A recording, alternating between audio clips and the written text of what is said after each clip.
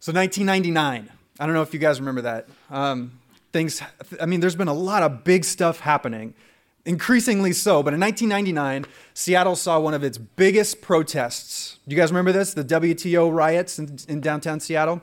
I remember it really clearly, watching the news and seeing people with masks, waving flags. There were riot cops shooting tear gas. It was big. There was over 40,000 protesters protesting this really big meeting. President Clinton was coming into town protesting real or imagined offenses against humanity and the environment by major corporations like Nike. That was a big one. A lot of people were railing against Nike. But there's one image that stands out in my brain from all the news coverage and photos that happened in the newspaper. And it was this photo of this guy holding a sign, screaming, so intense, wearing all those, all black clothes. I think he was standing on a police car.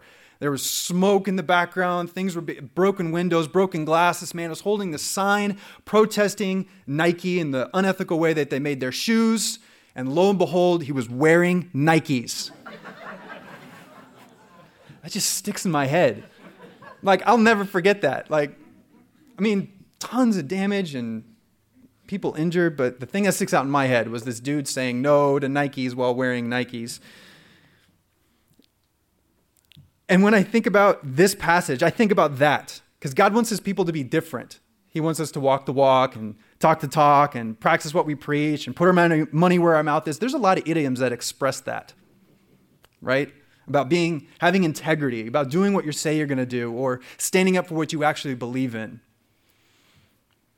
Jesus said in John 14:15, if you love me, you will keep my commandments. Because God does not want us to be invisible Christians, but to have that invisible change inside of us be visible on the outside. And Paul, though, wrote this letter to rebuke the churches in Galatia for doing kind of that. At one point he says, what began in the spirit, are you now going to perfect in the flesh? You're preaching grace, and forgiveness and justification by faith alone in Jesus Christ, but now you're practicing that it's in your hands? Really? They'd been misled by these group of people called the Judaizers that told them that they needed to obey the whole law, get circumcised and pare down their diet and observe all the rules and rituals that Jesus fulfilled and put aside in order to be saved. So they became believers by grace through faith, justified by Christ alone, and then were misled into thinking that they needed to earn it, even though Jesus had already done it. And Paul has strong words for the Galatians, calling them foolish at one point. He has strong words for the people leading them astray. Very strong words. I'm not going to read it aloud. It's Family Sunday. Very strong words for these people who are leading others astray. And this is the only epistle where there is no commendation for the reader. There's no commendation for the reader in this one. It's not like, oh, but I've heard of this and it's wonderful. I'm giving thanks for that because I hear it. It's, you foolish Galatians, who has bewitched you? Who has bewitched you? Because they've turned from the things of the Spirit to the things of the flesh. They've turned from the things of the Lord and giving glory to God through what he has done to self, and giving glory to self by what they had done. And chapter 5, like I mentioned earlier, dovetails beautifully with what we've been talking about in Romans 7 and 8. It is this battle, the holy tension between works of the Spirit and of the flesh. So let's read it, and then let's get into it.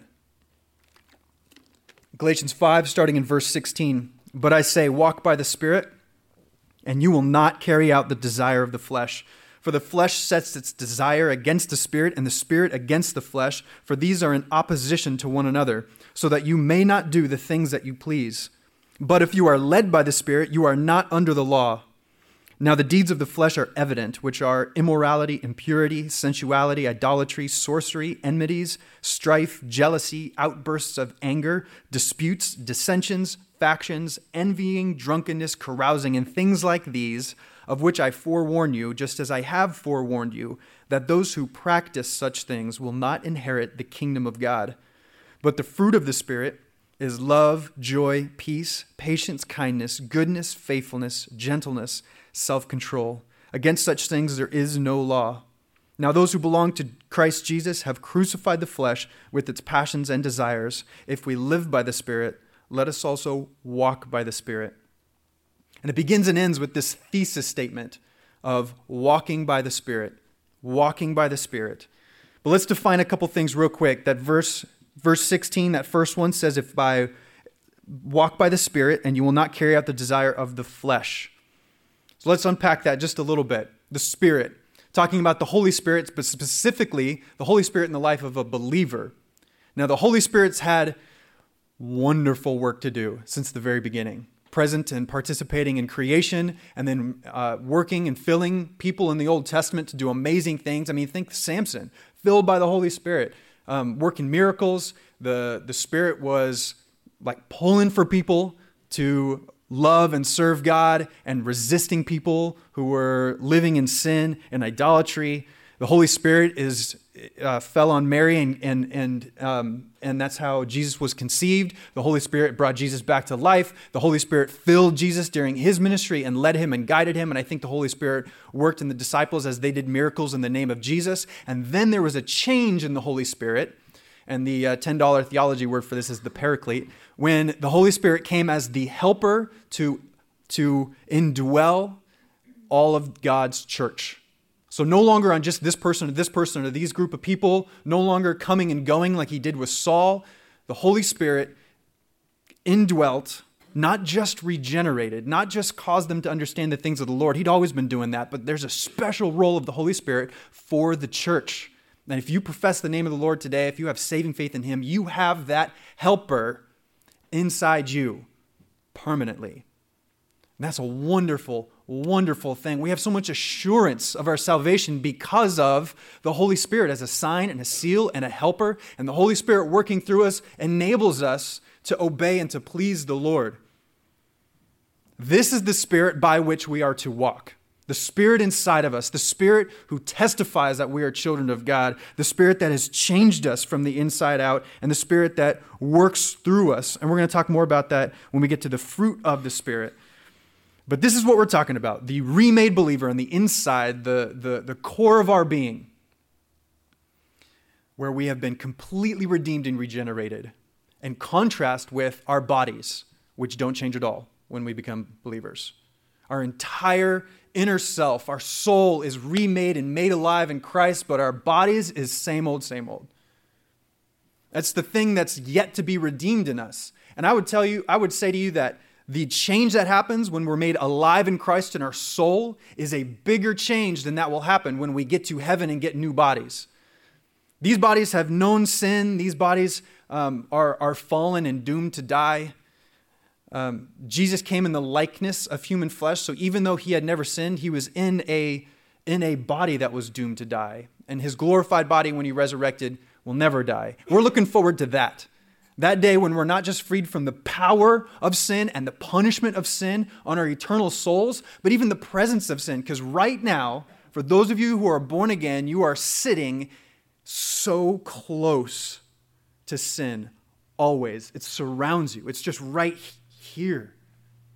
That's why we need to be constantly refreshed by the renewal of our minds and how we need to be practicing in our bodies and our actions the things of the Lord. But this is the battle between the Spirit that's been remade and our flesh that hasn't yet been remade. Between the Spirit in us who wants to worship God and please him and do the things of the Lord and obey, and our body that wants to do all sorts of other stuff. And the first verse we've been talking about, puts out a very clear line. But I say, walk by the Spirit, and you will not carry out the desire of the flesh. You cannot do both. You cannot do both. You cannot sinfully accomplish things that glorify God. You can't. It's one or the other. One or the other. So this is it. The flesh has its own desires, sinful desires, and our spirit has the desires of the Lord. So we walk by the Spirit, and our new inner self that has been redeemed, and we walk by the Spirit, where our new inner self that has been redeemed gets to lead out. And so we don't satisfy the desires of the flesh. Why? For the flesh, this is verse 17 now, sets its desires against the Spirit, and the Spirit against the flesh. For these are in opposition to one another, so that you may not do the things that you please. These are the two factions vying for our attention, and they are constantly at odds with each other. We have our dying flesh and the living Spirit. And notice how it says, so that you may not do the things that you want. Take note of that. Because we want different things as believers. This is the battle. We want to glorify God. We want to worship Him. We want to obey Him. We want to get in His Word. We want to pray. We want to do all these wonderful things. And we also, at the same time, because of our flesh, want to sin. We want to because we like it. Our bodies, our minds love sin. If we didn't love doing it, it wouldn't be so hard to avoid, right? Be like most people avoiding kale.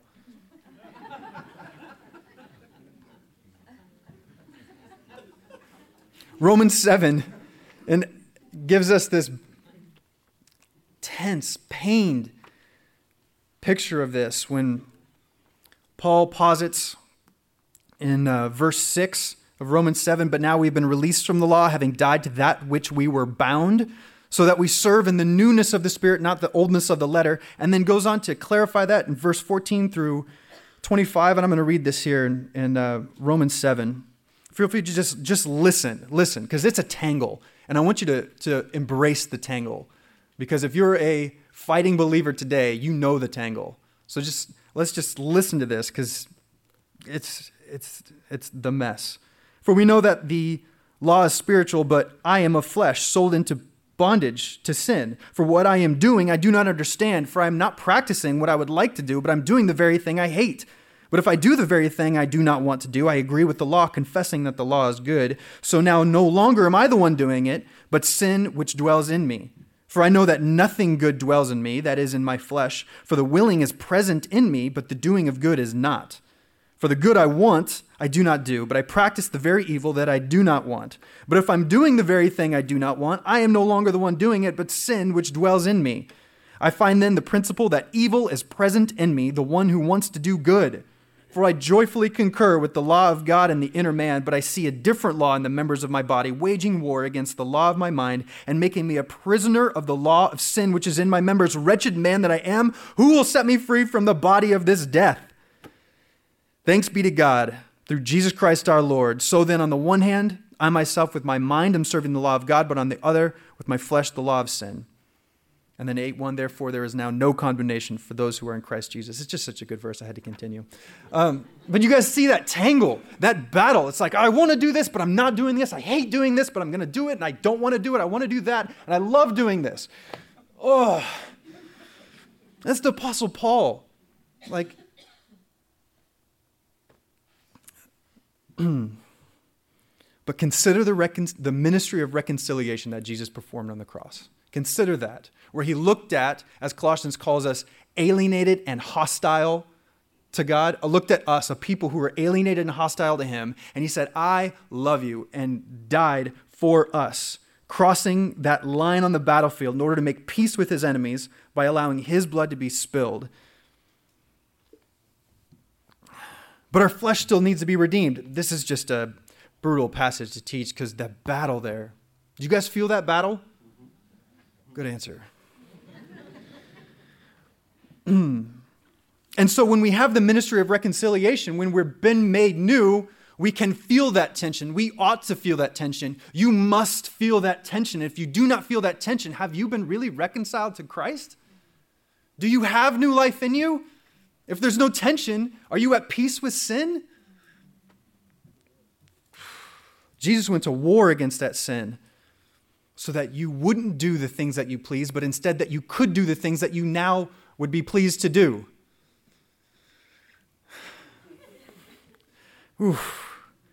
But if you are led by the Spirit, verse 18 now, you are not under the law. Now we needed to define something else real quick.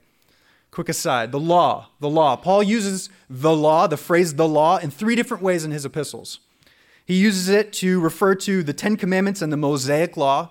He uses it to refer to the entire Old Testament, and he uses it to refer to the mistaken belief that one can be justified on their own apart from works. Those are the three uses of the phrase "the law" that Paul uses. And Paul's talking here, I think, about the actual Mosaic law, because the Galatians mistakenly believed they had to keep the whole law in order to be saved. But remember, the Holy Spirit is doing something different in this new covenant. Jesus completely filled that law, doing what we never could. And now we have the Spirit of Christ and are freed from the burden and condemnation of the law. We have a different perspective on the law than those who are still in the flesh and not in the Spirit. We have a very different perspective. Now, if you haven't studied the law, the Old Testament law, and looked at the rules and all that, I would suggest it. As you look at the law and you read, even just the sundry laws at the end of Deuteronomy, you get to know what God loves and what God hates. You get to see that. Yeah, we don't have to restrict ourselves from bacon. Praise the Lord. We're freed from the signs of the law. We're not bound to circumcision and the Sabbath. Those were signs of the Abrahamic and Mosaic covenants. But when we look at the law and the things God commanded of his people, the way he commanded that his people treat others is absolutely wonderful and enlightening to us. God loves people, and you can see it as you read the law, his love for people, for the poor, for the sick, for children, for women, for all people. You can see that as you read his law. And here are the two perspectives on it. When we are in the flesh, the law is the source of condemnation for the sinner. God gave the law to increase knowledge of sin, in part, to increase knowledge of sin so that we would know for a fact that we are desperately broken and lost, rebels against God and his moral perfection. Where the law condemns us and shows us our absolute inability to please him. That is the view of the law apart from Christ and apart from the Spirit. But like verse 18 says, if you are led by the Spirit, you are not under the law. Instead, the law is a blessing. The law is a blessing to us. Because we look at it and we think, oh, that is what God loves. Oh, that is what God hates. Oh, God really stands up for the poor and the broken. Oh, God really loves the sinner who couldn't possibly keep that law. We see it now in a completely different light, where before we were unable to obey, and now, because of the work of the Spirit and our new life, we are able to obey. Romans 8:8 says, those who live according to the flesh cannot please God. But as we walk by the Spirit, not fulfilling the desires of the flesh, we absolutely can. And so our view of the law and of obeying God and fulfilling his commandments is done out of love for that one who crossed the battlefield to make peace with us, his enemies. If we love him, we will keep his commands. It'll be our joy. It'll be our joy to fulfill the moral law of God. Galatians, earlier in this chapter, verses 2 through 6, he talks about this very thing. Behold, I, Paul, say to you that if you receive circumcision, Christ will be of no benefit to you. And I testify again to every man who receives circumcision that he is under obligation to keep the whole law. You have been severed from Christ, you who are seeking to be justified by law. You have fallen from grace. For we, through the Spirit, by faith, are waiting for the hope of righteousness. For in Christ Jesus, neither circumcision nor uncircumcision means anything but faith working through love. Now Paul is going to talk about those who walk apart from the Spirit, those who have fallen from grace and depend on themselves and the works of the law rather than the grace of God in order to please God, who rely on themselves and their own ability, which means they are walking according to the flesh, not according to the Spirit. These are ones who have put themselves under the law by putting their hope in works of the flesh rather than the work of the Spirit. And he equates these people who are... Now, in our sympathetic hearts, we can look at the Galatians and say, they've been misled, they've been duped, and that's fair, they have. Because what they're doing is they're trying to obey the law. They're trying to do all these extra things that seem maybe on the surface that they're trying to do a good thing. They're trying to, they've been required to be circumcised and keep to the dietary laws. But that is works of the flesh. That is works of the flesh. And so Paul has no compassion. There's no sympathy here. It's not like, oh yeah, you guys are trying so hard. You're working so good. You just missed it in this little bit. No. When we put it on ourselves to work and to achieve, we take it from Jesus. When we try to do it ourselves, like he says, the cross is of no use to you. And when we take on any of that, we're bound by the whole law. Because if it depends on you in any one point, it depends on you entirely. That's what he's saying right here. Do not put yourself under the law where there is only condemnation, but rather put yourself under grace where there is no condemnation. And so these people, we might be able to spin the news that they are doing a good thing in the wrong way, but we see here, Paul has not given them any wiggle room. If you are walking by the flesh, you are not walking by the Spirit. Verse 19, now the deeds of the flesh are evident, which are immorality, impurity, sensuality, idolatry, sorcery, enmity, strife, jealousy, outbursts of anger, disputes, dissensions, factions, envying, drunkenness, carousing, and things like these, of which I forewarn you, just as I have forewarned you, that those who practice such things will not inherit the kingdom of God. I am not going to do a word study or anything like that on each one of these things, but please know that the list is not exhaustive, even though it covers a lot of ground. But the key word here is evident. And I doubt anyone needs to go to the Greek to understand this word. This is I look at it, I see it. You don't need to know leaf patterns and types of bark to look at a tree that has apples growing out of it and say that's an apple tree. It's evident. It's apparent. It's just right there. The deeds of the flesh are evident. And there are a few categories listed here. There are sins that violate God's beautiful design for married folk. There are sins of rejecting God's authority and power, sins against others, sins of senselessness. And then verse 21 here, before we go any further, at the end of verse 21, it does not teach that doing these things causes us to lose our salvation. That is not what it is teaching, because if you did not earn it, you cannot unearn it. If you did not earn it, you cannot unearn it. But the point being made is that those who practice those things, those who make those their path, that are at peace with their sin and their flesh, are not of the kingdom. Are not of the kingdom. Because these things start in the heart. You remember when Jesus was teaching? He says, you've heard it said, do not commit adultery, but I tell you, if a man looks at a woman, and with what in his heart, you've committed it. If a man, you've heard it said, don't commit murder, but if a man's angry with his brother in his heart, there it is. The guilt lies there first and foremost. And out of that come the fruits of that. So we're talking about root stuff here that is evident in fruit stuff. These things start in our heart. And those who are born of the Spirit, those who are born of the flesh, have no capacity to say no to those things. Why? Because they're still enslaved to those things. They're still enslaved to sin, unregenerate in their hearts, and that's the kind of tree they are. But those who are born of the Spirit, like 2 Corinthians says, we are a new creation. A new creation. The old is gone, the new is here. Ephesians 2:10 says that we are Christ's workmanship, created in Christ Jesus for good works. So those who are in the Spirit won't make a practice of these things, but those who are in the flesh will. Now this also serves as like a symptom checker, like a WebMD of the heart.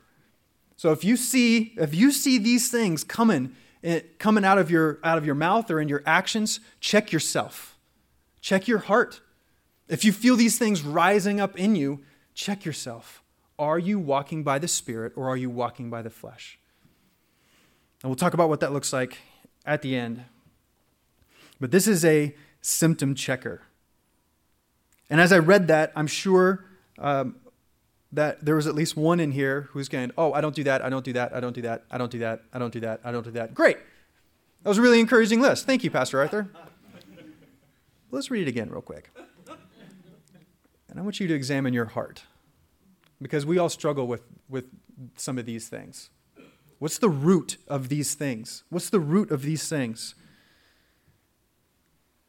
Now, the deeds of the flesh are evident, which are immorality, impurity, sensuality, idolatry, sorcery, enmities, strife, jealousy, outbursts of anger, disputes, dissensions, factions, envying, drunkenness, carousing, and things like these.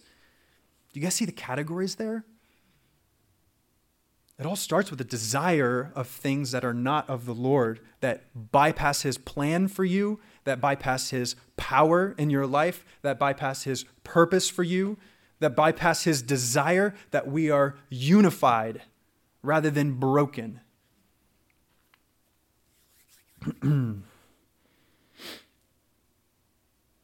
Romans 8:12 through 15 says really clearly, talks about this fight we have against those things. So then, brethren, Romans 8:12 through 15. So then, brethren, we are under obligation not to the flesh to live according to the flesh.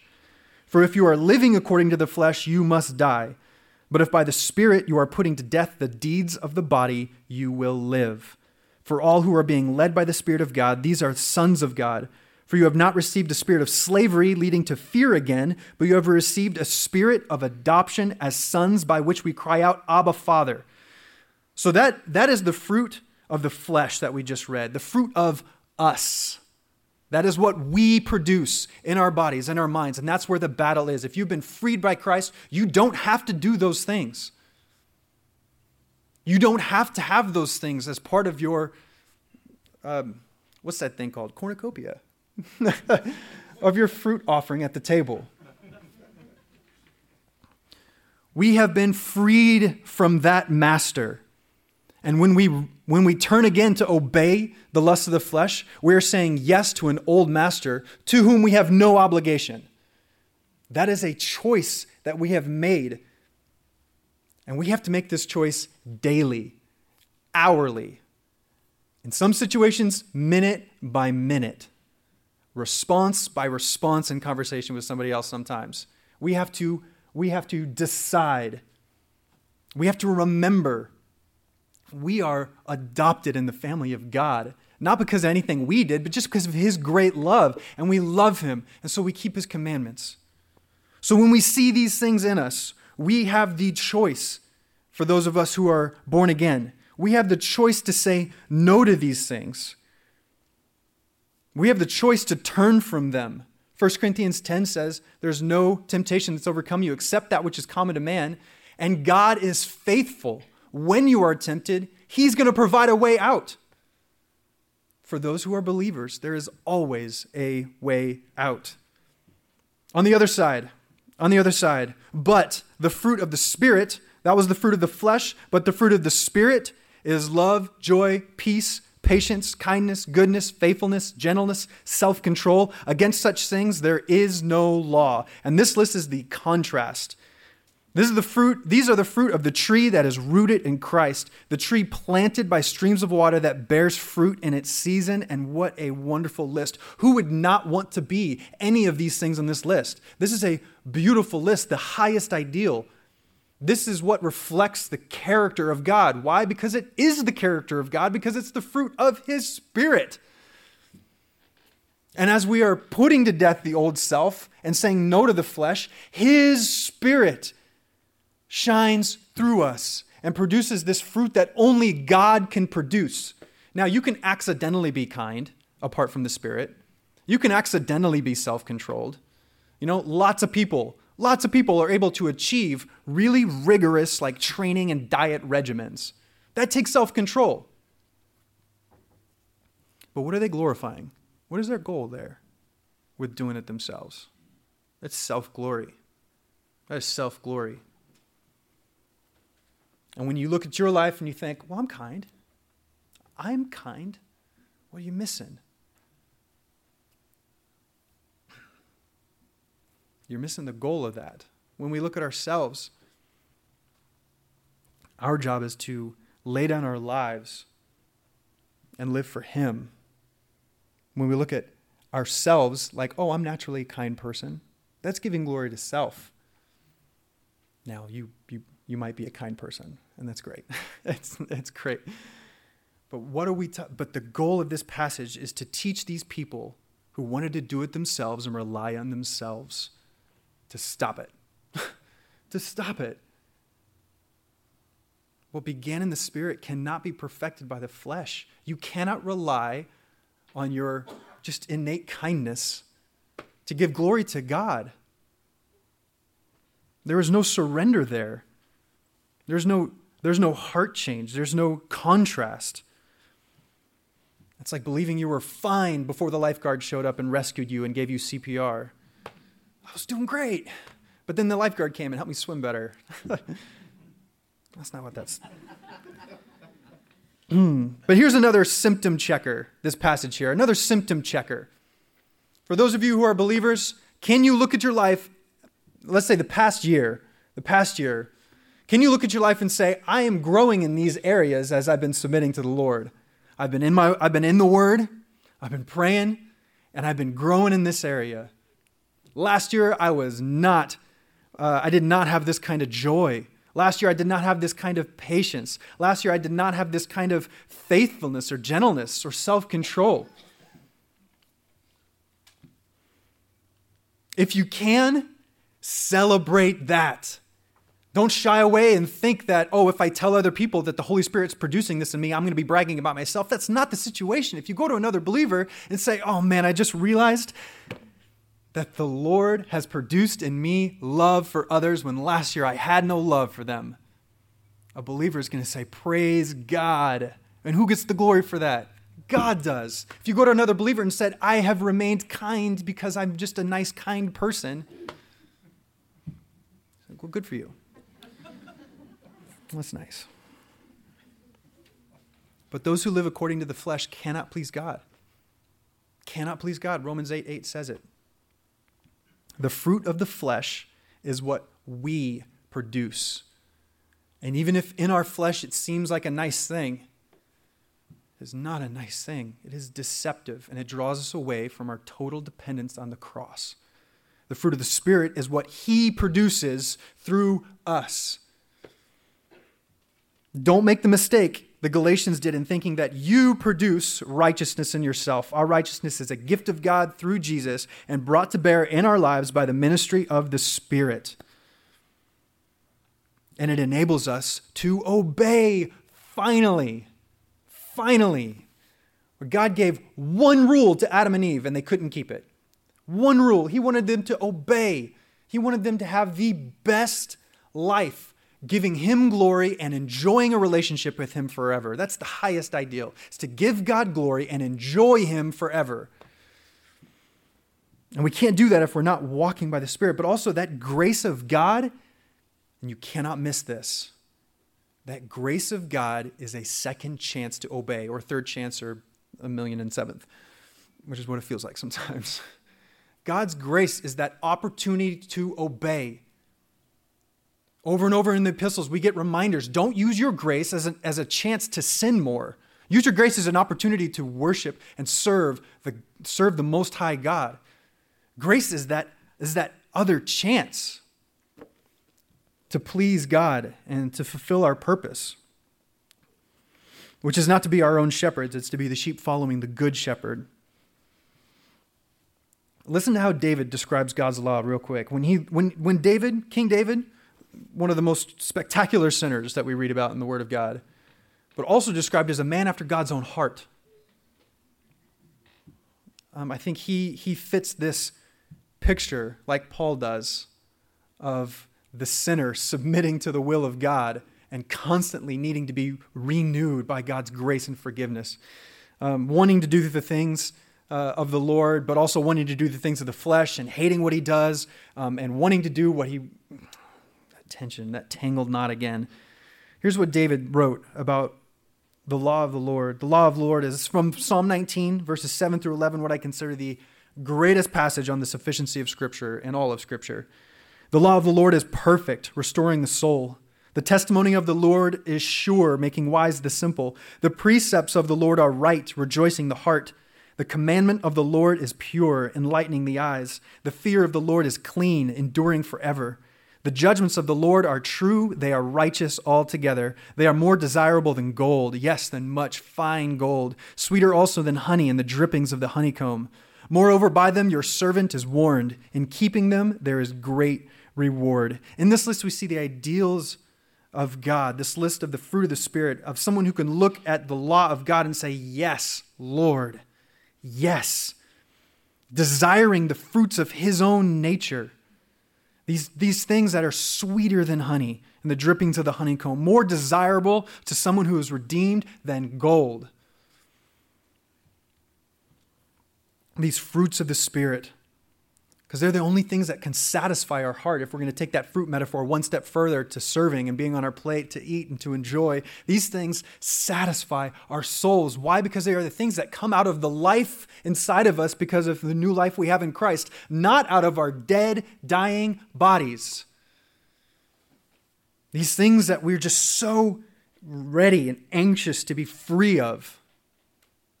You guys ever thought about heaven and the peace that's going to come when you're in a new body? You're freed from not just the power and the punishment of sin, but even the presence of sin, where all your thoughts are going to be wonderful and perfect, and all your actions are going to be right and God glorifying, and it's going to be instinct. We'll be pure inside and out and instinctually worshiping God without the battle and the tangle and the struggle and the fight, because this is where the suffering of a Christian lies most often. It is universal to every Christian. We struggle as Americans different than the Christians in China suffer. But we all struggle universally with this. Desiring to do good, but at the same time desiring not to do good. I'm going to move ahead. But real quick, before we move to this last couple of verses, I want to point out one thing. At the end of this list, he says this phrase, against such things there is no law. Against such things there is no law. It is a bit tongue-in-cheek of Paul, who gets really sassy in some of his letters. Read Philemon. But of course there's no law against those things, right? Of course there's no law. Why would God put a law against loving others? Of course there's no law.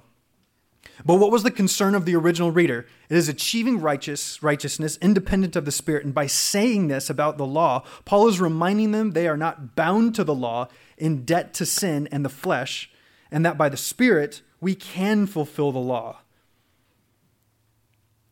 Romans 13 tells us something really important for believers about our view of the law. Romans 13, 8 through 10 says, owe nothing to anyone except to love one another, for he who loves his neighbor has fulfilled the law. For this, you shall not commit adultery, you shall not murder, you shall not steal, you shall not covet. And if there is any other commandment, it is summed up in this saying, you shall love your neighbor as yourself. Love does no wrong to a neighbor, therefore love is the fulfillment of the law.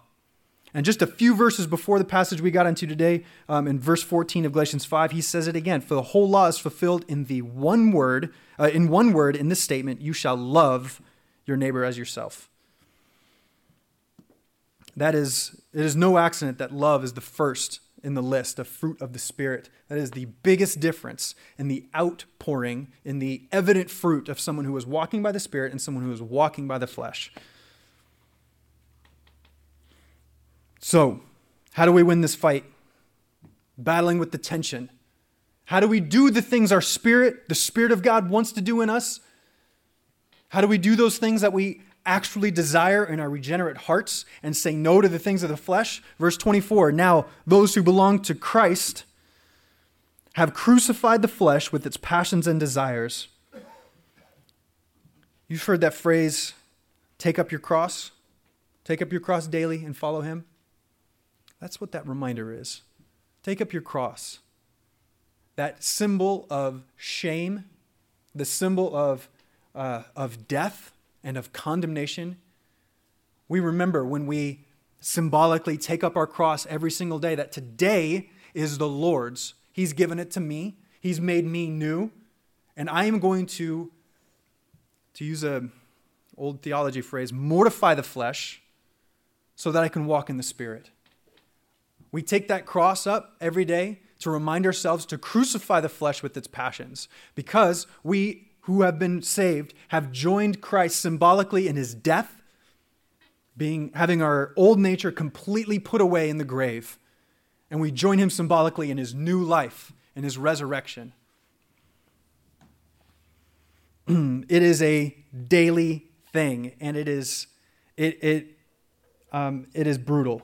As crucifixion is brutal, it'll feel just as brutal some days to you when you have to say no to yourself and that thing you really want, and you're just like right there. It's at the tips of your fingers to pursue that fleshly desire, and to say no feels so deeply unsatisfying in that moment. Or you want to say that thing because it'll perfectly get them back for all the months of frustration you've had with this person. You can say one thing, throw them under the bus, and get retribution. Or sometimes my brain thinks of like really sassy things to say in the moment. That's a battle. When your body and your flesh, your mind wants something so unholy, to say no to that is hard. That is real suffering. Don't make light of that fact, that is real suffering. And it ought to be happening every single day. This is a hard life we've been called to. And I'm so thankful we know it's going to end. And that one day we're going to get these new bodies that don't struggle with this. But if you have been saved by grace through faith, if you've been made alive by the Spirit of God, we ought to walk in the Spirit. Verse 25, if we live by the Spirit, let us also walk by the Spirit. I want to give you 5 steps to walking with the Spirit. You guys get it? Steps to walking? Thank you. I'm so clever. 5 steps to walking with the Spirit.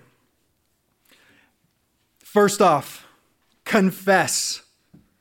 You must start with humility when you approach the throne of God. When you approach the concept of walking by the Spirit, it cannot be, all right, God, are you excited to hear what I'm going to do for you today? You're welcome. No, it needs to begin how we began at that moment of salvation for us, where we are on our knees knowing that we've got nothing and he's got it all. We confess our absolute need, our 100% need. If you hold anything back, the cross is going to be of no use to you. If you say, God, I've got most of it, but don't worry about me here, I got this part. I don't need you leading there, I got it.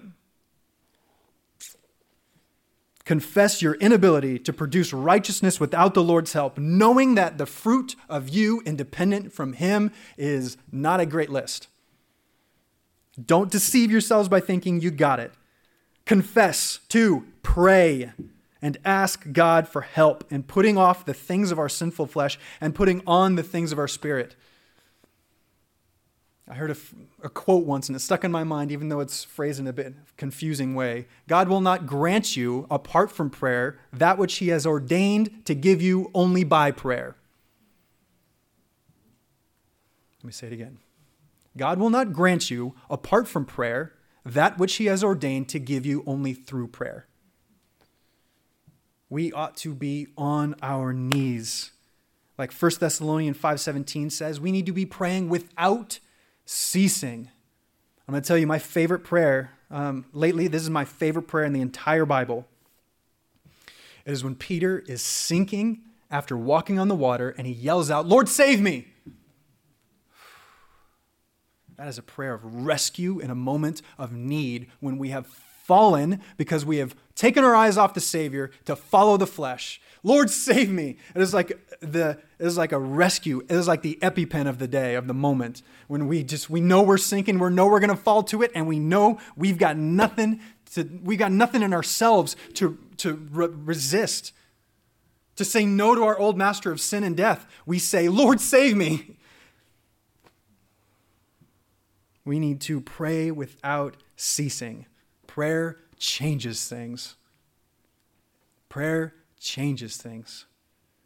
And then we need to trust. We need to trust that God has freed us from our sin and will provide help. We confess and we pray, and then we must trust in the Lord's goodness. What doubting would look like is thinking, I got this, and if I can't get it, then I'm not worthy, or I'm less of a Christian, or where it's all based on our flesh and no relation to what Christ has done, what Christ has achieved, what Christ has already accomplished. When we trust in his victory already won. We trust, and that trust must be followed by step 4, which is act. You actually need to put your money where your mouth is. You actually need to walk the walk, practice what you preach, talk the talk. You actually need to do it. Now, this is step 4, not step 1, intentionally. As we confess our need and pray to the Lord for help, and we trust him, then we act. If we're starting with action, we're starting with the wrong thing. We're starting with self. And when you think about this list, and we'll get to step 5 in just a sec, this list really mirrors how someone comes to the Lord in saving faith, right? They bow their knee at the foot of the cross. They pray and ask God for help, for divine rescue. And then they trust that God will keep his promises. They put their trust in him. See, what's going to keep us going is preaching the gospel to ourselves every single day. Yes, we've been saved, and God will be faithful to sustain and sanctify those who he has saved, and will glorify them on that last day. And we've also been called to obey under his strength, and so you must act. This is the step of evidence. This is the step of evidence, where your desire to serve God and follow the Spirit has fruit, evident to those around you. If it is not apparent, if it is not evident in your life that you are a follower of Christ, we got to go back to step 1 and pray and confess our need. We confess, we pray, we trust, we act, and then step 5, not to be neglected, as we are commanded to do this all the time, is give thanks.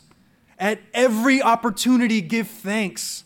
Take joy in what God has done for you. Take joy in every single victory against the flesh. Take joy in every single moment when you can show love to another, forgiveness or kindness or gentleness, any of the fruit of the Spirit you can show to someone else. Give thanks to the Lord for doing that in you.